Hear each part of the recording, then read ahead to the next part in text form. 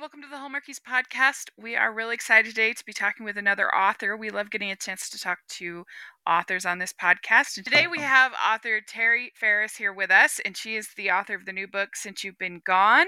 And Tari, thank you so much for coming on the podcast. Thank you so much for having me. I'm super excited to be here. Yeah. So what we like to do is we start out our interviews asking our authors, how did you get started writing? Um, it's not the actual usual tale for most authors. I actually did not grow up enjoying writing. I didn't enjoy reading actually either. But that was because I had undiagnosed dyslexia and I didn't know. I mean, when I was growing up, it wasn't a huge thing. They just didn't check for it. I mean, people with severe dyslexia, they were starting to do work with, but I had learned to compensate for it and so there's a lot of things that they just didn't know to look for. Um, I struggled. I struggled reading in the beginning, and then I got through that, but it always made me tired. I would often forget what I read, and so reading for fun was just not anything I thought I could understand why people would do. Um, and so when I was actually not until after college, I was put on bed rest for with my oldest son when I was pregnant with him, and this is before Wi-Fi could actually go to your bed. So I was just kind of laying in bed a lot, and so I started picking up books. Now I would get very tired; it'd take me a long time to get through a novel, but I had nothing else to do. I just fall asleep when my eyes got tired, and so it actually though strengthened my eyes, and I got so I could actually read at a fairly quick rate. Meaning that like the first time after college, I know I sat down to read a novel, and it took me a month to get through a regular size novel, and so then I was able to get through it in a few days, which is much more reasonable. And so as I strengthened my eyes, I just fell in love with because I'd always loved story. I mean, I always loved movies because I love story, and I loved how much more you got out of a book than you did a movie, and how the library was just full of all sorts of stories that I could also dive into, where I hadn't really explored that growing up. And so my friends who all loved reading just thought it was hilarious. I'm like, oh my word, they're everywhere, and these stories are amazing. Have you read this?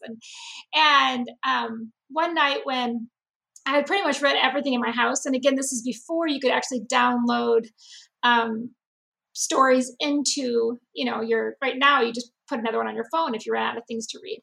But back then you had to go to the library. And so I ran out of books. And so I sat down and just started writing my own story, mainly because I had been making up stories in my head since I was young. Even though I didn't necessarily like reading, I loved creating story in my head. And so I kind of merged this new love of reading with these stories I created in my head. And so, yeah, it was super fun to do. Of course, that first story I wrote myself into a corner. And so I started a new book and completed that one. And I took it to a writer's conference. And then I sat down and realized I really didn't know how to write a book. So my characters just kind of went through life and things happened to them, but there was no real plot or goals. And so I took a bunch of classes through my book therapy and Susan May Warren. And now, I mean, that's been about 8, 9 years ago. And so I just dove into the classes, and that's kind of where I ended up starting to write. I was really excited to read that on your website that you described yourself as a math loving dyslexic girl because it's something I can relate to because I had some dyslexia and I was a late reader. I didn't start reading until like, I don't know, whatever third grade is, Mm-hmm. second, third grade, something like that. And but then once I got into it, then I, became really excited about it. And but really I wouldn't say I was a voracious reader until I was older, like you were saying. I don't remember reading a lot when I was in high school. There were some books that I liked, but I it wasn't until I was older. I don't know. I felt like something kind of clicked when I was in college that all of a sudden things had been so hard for me for a long time weren't as hard. There was like something that changed in my brain, I think, and so I definitely related to what you were saying. I'm not the math part because I'm not good at that, but the struggle reading. I could relate to that actually quite a bit. Yeah, I do think that the reason my love of math, and I was very good at math, actually led to them not really like the fact that I was not that good at reading and spelling. People just kind of dismissed it and said, well, it's okay, you're really good at math. And so nobody actually ever challenged me and were like, you can become a good reader. You can do these things. They were like, well, you have other strengths. Don't worry about it. And so in some ways, it was good. I mean, I loved math, but in other ways, it kind of held me back of ever growing and reading for a long time because people just saw it as a either or, not I can do both. Well, it's so interesting because I had what's called a strabismus in my eyes, where my alignment wasn't correct with how I would focus on things, and my vision was very good. So, like when I would do the vision tests, I would do well, but the focusing sometimes I would start to wander. I would have a really hard time with depth perception. Like I can't do anything like tennis and stuff, like hand eye coordinate terrible. It was hard for me to learn how to drive. Things like that were struggles. But they I guess didn't really think they could do anything about it until I was older, and I was able to get surgery to help with the strabismus twice. And but all of that kind of impacted my ability to read, because Hmm. you just have to be able That's to focus when you read. That's why right. I That listen to sounds a lot of interesting. audiobooks. Yeah, I do enjoy Is audiobooks as is one well. of my favorites. Yeah. So anyway, this is very, very interesting. Uh, do you feel like the pandemic has made it easier or harder to write? Um, Actually harder. I would think originally I was hoping it'd be easier because I would just have less on my plate. But two things it also did was because I had less on my plate, I was less careful about my time. And so I wasn't, so careful to say, okay, I have 2 hours right now. I need to sit down and write. I'd say, well, I have some time today. I need to. And that's much harder for me to be disciplined when I have an open ended. Um, the other thing that got complicated is we don't live in a very large house. We have five of us, and our house is about 1,800 square feet. Um, and so it's not, I mean, it's plenty big enough for us. My boys share a room, but there's not a whole lot of places to go to be alone. And so we have a walk in closet that I actually put a chair in just to get an extra space because my husband was working out of our room. We both have our desks in our bedroom. So our bedroom suddenly became our bedroom and both of our offices. Our kids were home, so they were in different rooms trying to get their schoolwork done. And so trying to find some quiet and long sections of uninterrupted quiet where I could just dive into my story um, was much more challenging than I had anticipated. When it first shut down, I was like, oh, I'll get so much writing done. And then I was like, this Yeah, isn't happening. that makes sense. Like, leave me alone. Be Yes. in my closet. Yes. Yeah. What drew you to contemporary Christian romance as your genre of choice? Um, I really fell in love with. I used to always read historicals, but I really fell in love with the contemporary romance and Robin Jones Gunn's her Glenbrook series. And I loved how her characters were so kind of, it was just the fun, the kind of people that you felt like you were friends with. I remember when I finished the series for the next few days, I kept feeling like I needed to call somebody. Like, there's somebody I need to call. There's a friend I need to, and I realized it was just, I felt like I hadn't connected with these friends that I had. And I thought that's the kind of books I want to write. I want to write those friends that you put the book down and you feel like you know them so well. The next day you want to call them to find out what's going on. And that really, and then I also was very influenced by a lot of Susan May Warren's books, a lot of her Deep Haven books. I just love the interconnectedness of the characters, the real characters. And I know you can do that with historical. I just felt, I guess, I don't know, I just felt like I was able to best communicate with the contemporary romance. Cool. Yeah, Robin Jones Gunn. I got a chance to interview her. She's a really neat lady. So Yes, that's she great. is. Would you describe yourself as a pantser or a plotter? I am a plotter for the book, but I am a pantster generally for the scenes. So I know, like, in this scene, I know I want this to happen, but what that will look like a lot of times will really change. Like, I just start writing, and who knows what's going to, happen. Or sometimes characters will show up in scenes that I hadn't planned on them showing up in, and all of a sudden I have to figure out why they're there. Or, that's actually in my very first book. The pastor Nate, he just showed up one day when I was writing a scene, and then I was like, oh, I'm so intrigued by him, and I ended up weaving him into the rest of the novel. But so I am a plotter where I tend to know the big pieces of the story because I wanted to, but then I kind of, each scene is always a surprise to me, kind of.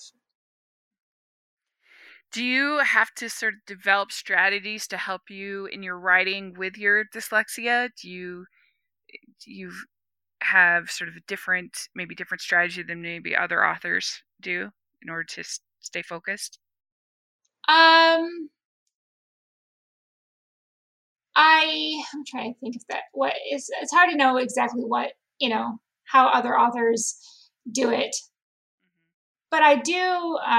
One thing I'm well aware with my dyslexia that my first drafts are ugly. They are very ugly because um, they have sometimes wrong words, especially because Scrivener, which is a program used to write novels a lot of times now, has chosen a new autocorrect function, which I didn't realize in my last novel when I was typing. And I actually, sometimes when I'm typing, I will flip around letters or different, like switch two letters when I'm typing really fast. I don't realize it. And I try to catch as much as I can in my edits, but I realized I sent it off to my editor. And I said that one of the characters, I said he sent her, the heroine, an email across the table, which doesn't make sense at all. It was supposed to be smile, that he sent her a smile across the table, which made sense. But it had changed it, and she just highlighted it and was like, I have no idea why he would do this. No, he's not going to pull out his phone and send her an email. So one thing I do is I definitely communicate. I communicate with my people all around me. I recognize this is a weakness of mine. Do not feel like I do not feel judged when you correct what I do. You know what I mean? Like, this is strong. This is the wrong word. This is, and I always tell people, make sure you proof anything that I do, because I could drop a letter and I would never see it. Even if I know how to spell the word, like, I could always just drop a letter and I won't know. And so those kind of things. I just mainly try to be most honest and transparent to those who are closest in my circle, where I need their help.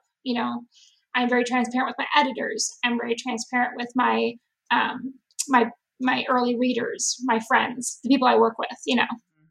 That's good. It takes a little humility, but that's very good. We'd like to take a second from this episode of the podcast to celebrate our sponsor of this episode, and that is the Hallmarkies Patreon. Do you love Hallmarkies podcast? Do you want an inside scoop into what happens on the podcast? Do you want early access to episodes and loads of cool perks?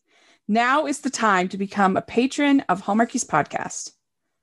By becoming a patron, you get to access our patron Facebook group. You can request episodes or even be a guest on the podcast. And most importantly, any patron can join our monthly movie watch-alongs with stars like Paul Campbell, Natalie Hall, and more. It's as low as $2 a month to join in and become a special part of the Hallmarkies family. Please consider, and we will love you forever.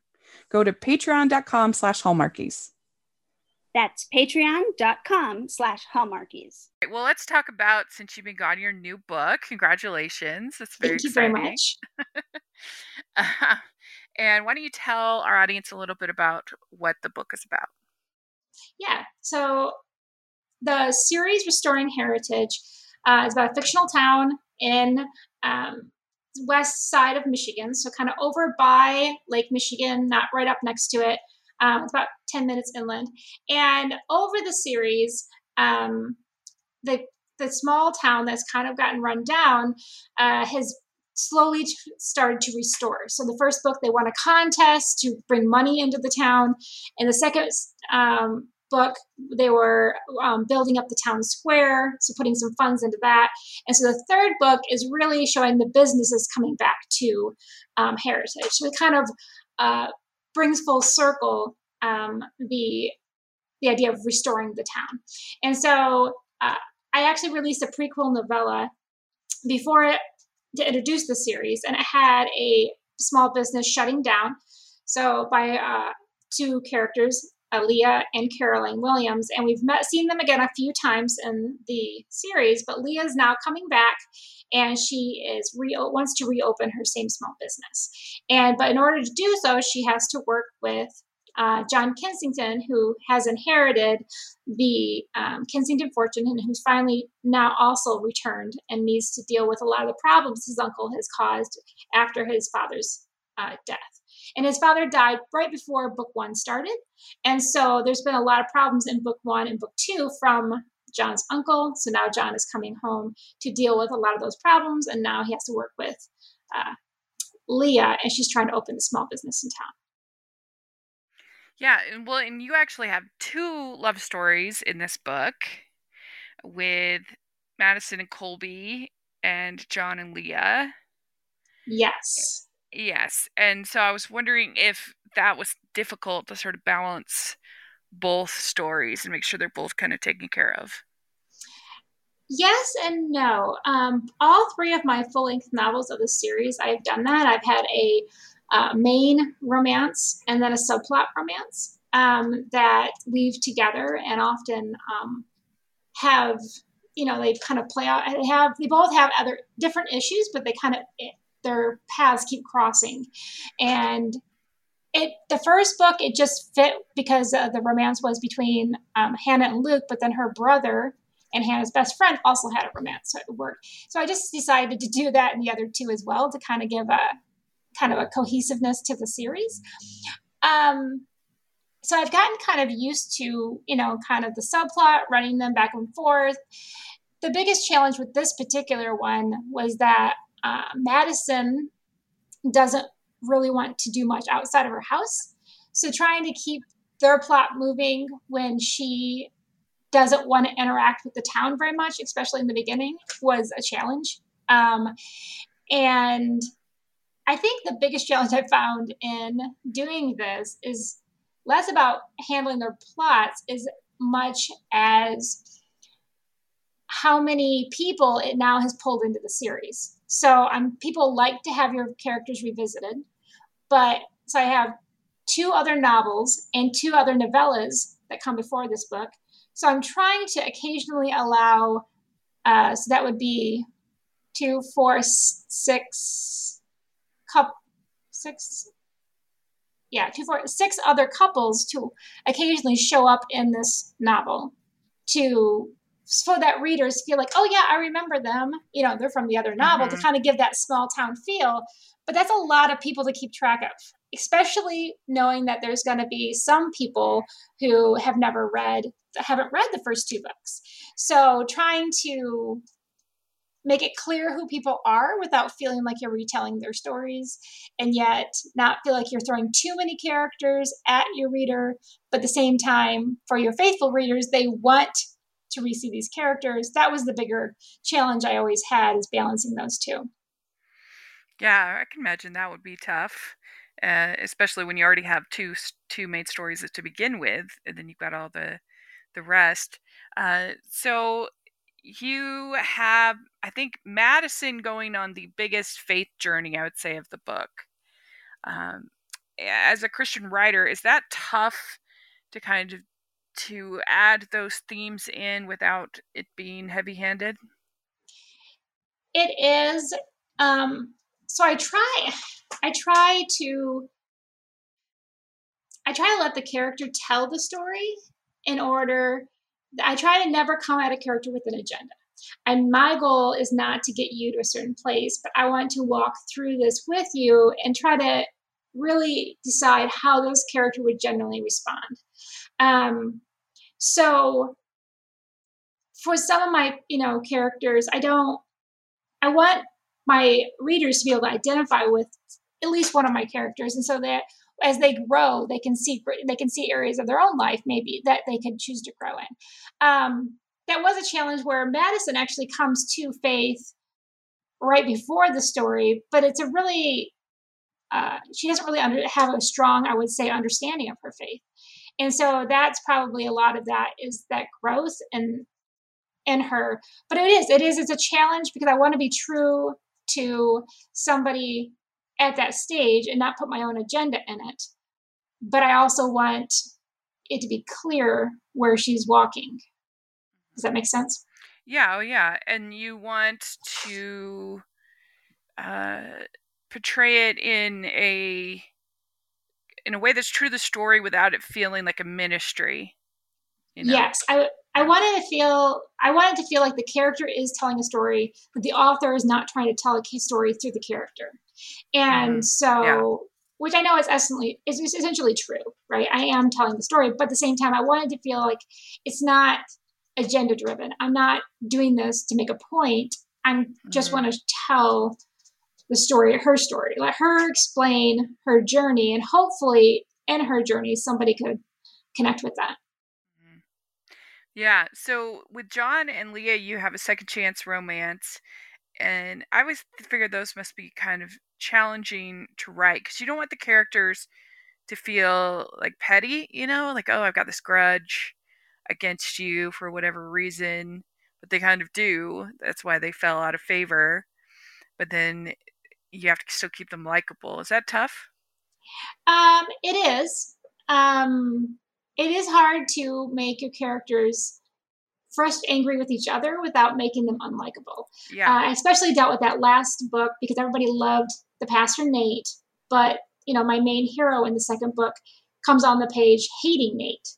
It's his brother. They're very much in conflict. The people were like, it's always a challenge. But I think when you set them in a sympathetic situation and really able to tell their position to somebody, and I tried to, in one of the early scenes with Leah, when she's explaining some of her frustrations with John, have her friend point out the fact that a lot of this is childish and you need to let it go.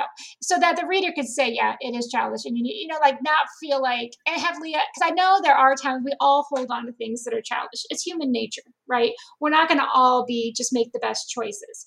So then once I kind of said, okay, these are their past issues, and where it planted seeds of doubt in her. But she's got other, deeper issues, more really to do with her parents than really anything to do with John. And so I tried to pull that out and showing that having a character pretty much call her on some of the pettiness of the past, but at the same time showing how it can plant seeds of that connect to other really wounds she has in her life. And so that when they come up again, it's not really connected as much to high school pettiness as really deep wounds that her parents left. Yeah, it was good. So with Madison, it was kind of edgy, I thought, for a Christian contemporary romance to have her be pregnant, not knowing the father, considering at one point terminating the pregnancy, but then she has her conversion. I did you get any pushback at all on that?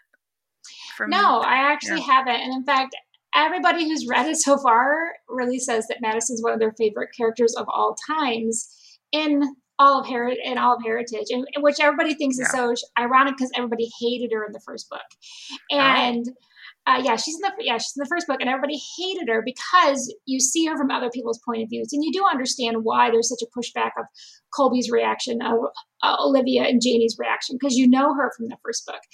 But I thought she was new to town. Yeah. Well, she's coming back to town because her father died. Oh, yeah. Right. And so she's engaged to Thomas in the opening of the first book. And so she's around for about half of the first book. And she's just, It was edgy. Actually, the idea came about because I was talking with somebody I knew from my past in a small town, and I was very, I mean, from who I knew them to be in high school and to who they are now, they had changed a lot. Mm-hmm. And I knew my when they reaction, they're like, "Yeah, I'm now involved with my church and I do all these things." And I knew my reaction was like more shocked than it should have been because Jesus is all about, that's what he's about. He's about redemption. He's about these, and we believe it happens. And I see it all the time here in Phoenix, right? A lot of my friends at churches have what I would consider rough backgrounds, but when you've lived that with somebody, when you kind of walked that in a small town with them, it feels more shocking, like, oh, you could love Jesus, which should not be shocking. That is what it's all about.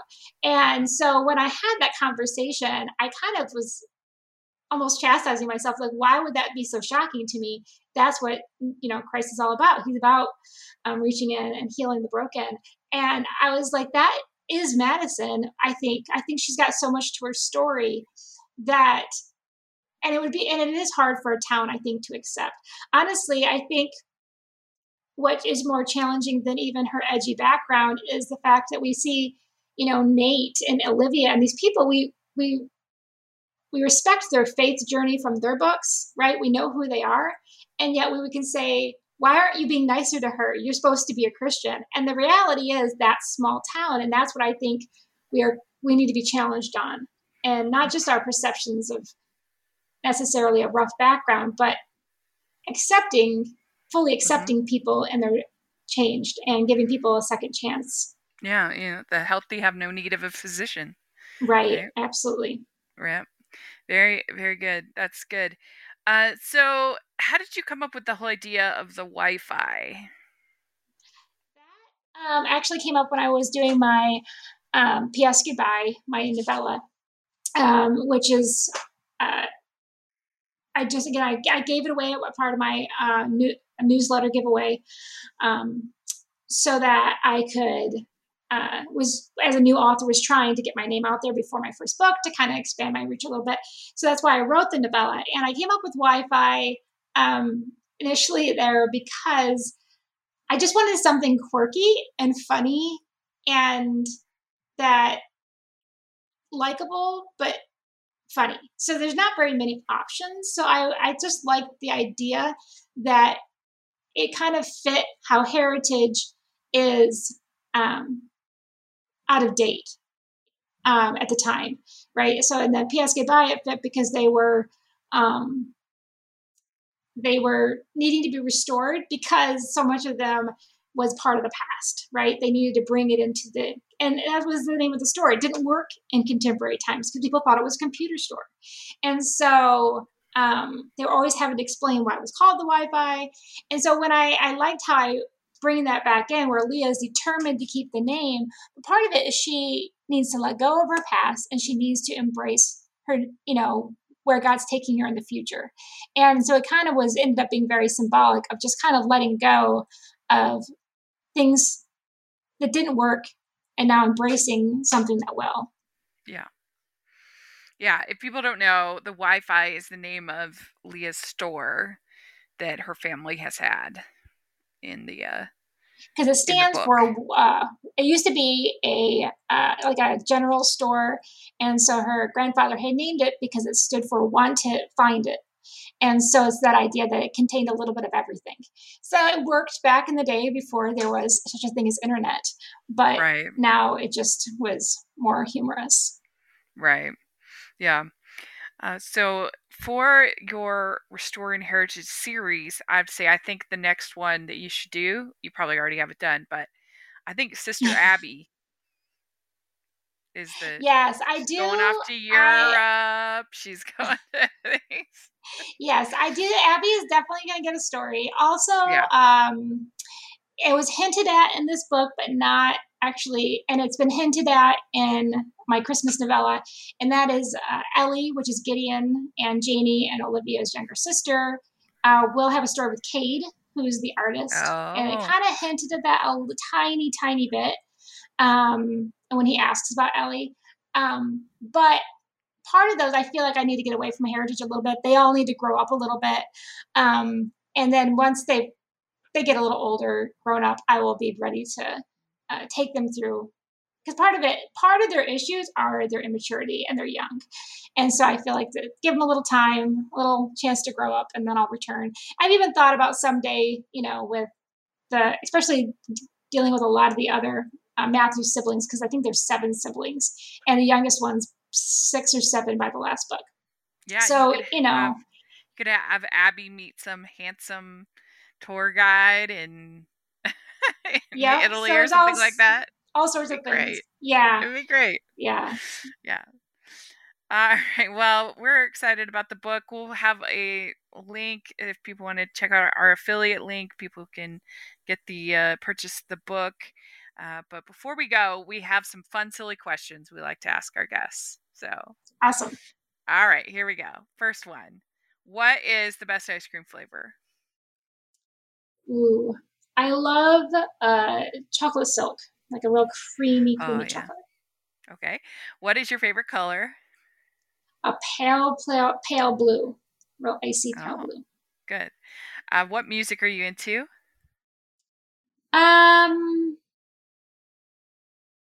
I like almost anything that can make me dance or move around. So if it has a good rhythm and it's catchy, I probably like it. There you go. All right. What is your go-to date night food?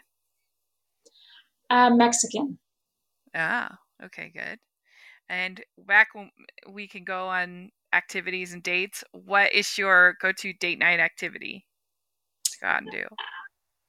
Actually, probably more than anything, my husband and I date night in, where we tell the kids they're on their own for dinner, and then we just go into our room and we'll pull a movie up on my computer and just have some date night in, just because of. There you go. You were ready for COVID. You were ready for COVID dates already. We were, because with between cost of babysitting and all this, we were not. We have a tight budget, so we often did date night in. That's good. All right, dogs or cats? Dogs. Okay. Beaches or mountains? Mountains. Would you rather be in a fancy dress or sweats? Ooh. It's really tough because I love getting dressed up, but then I love putting on the sweats afterwards. So yeah. Probably depends what color the dress was. I feel like we all are sort of moving to team fancy dress because we're just tired of being at home in sweats. Yeah. I do love, I have a lot of gala dresses from different writers' conferences. I love to get a fancy dress and all fancied up. Yeah. So. Mm-hmm. All right. What is your favorite holiday to celebrate? Christmas. Yeah. It's hard to beat Christmas because Christmas is a whole season. Where every other holiday is just a day or maybe a week.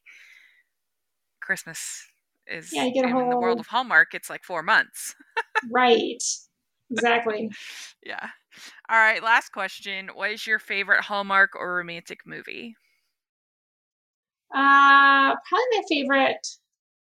I can't think of which Hallmark. There's a few that stand out, but I can't remember the titles of. But my favorite, probably classic romantic movie is I Can Never Beat Pride and Prejudice. I know it's a classic, but I love almost every version of it. Yeah, I will say yes to. Mm-hmm. Very good. All right, you passed the test. You answered all the questions. Yay! Thank you so much for coming on to talk with us. Congratulations on the book. That's a huge accomplishment. And thank you very much. Yeah. So when does it become available? September 7th. Great. Very good. Well, do you have social media or anything like that you want to share? Absolutely. You can always find me on TariFaris.com. And then there has all the links to wherever I am on social media. Great. You can find that on my website. Great. We'll have that in the description. Make sure you all check it out. And you can find me at Rachel's Reviews, all of our social media, iTunes, YouTube, and on Rotten Tomatoes, and on Goodreads if you want to check out my book thoughts. And then also make sure you're all following the podcast at Hallmarkies Pod and Hallmarkies Podcast, all of our social media. If you are listening on iTunes, please leave us your ratings and reviews. We really appreciate that. And if you are listening on YouTube, please give this video a thumbs up and subscribe to the channel. We appreciate that so much. We also have our merch store and Patreon group, so please take a look at all of that information in the description. And thank you so much, Tari. We really, really appreciate it. And yeah. Thanks for having me. It's been a joy. Yeah, we'll have to talk to you in the next book. Sounds great. All right. Bye, everyone.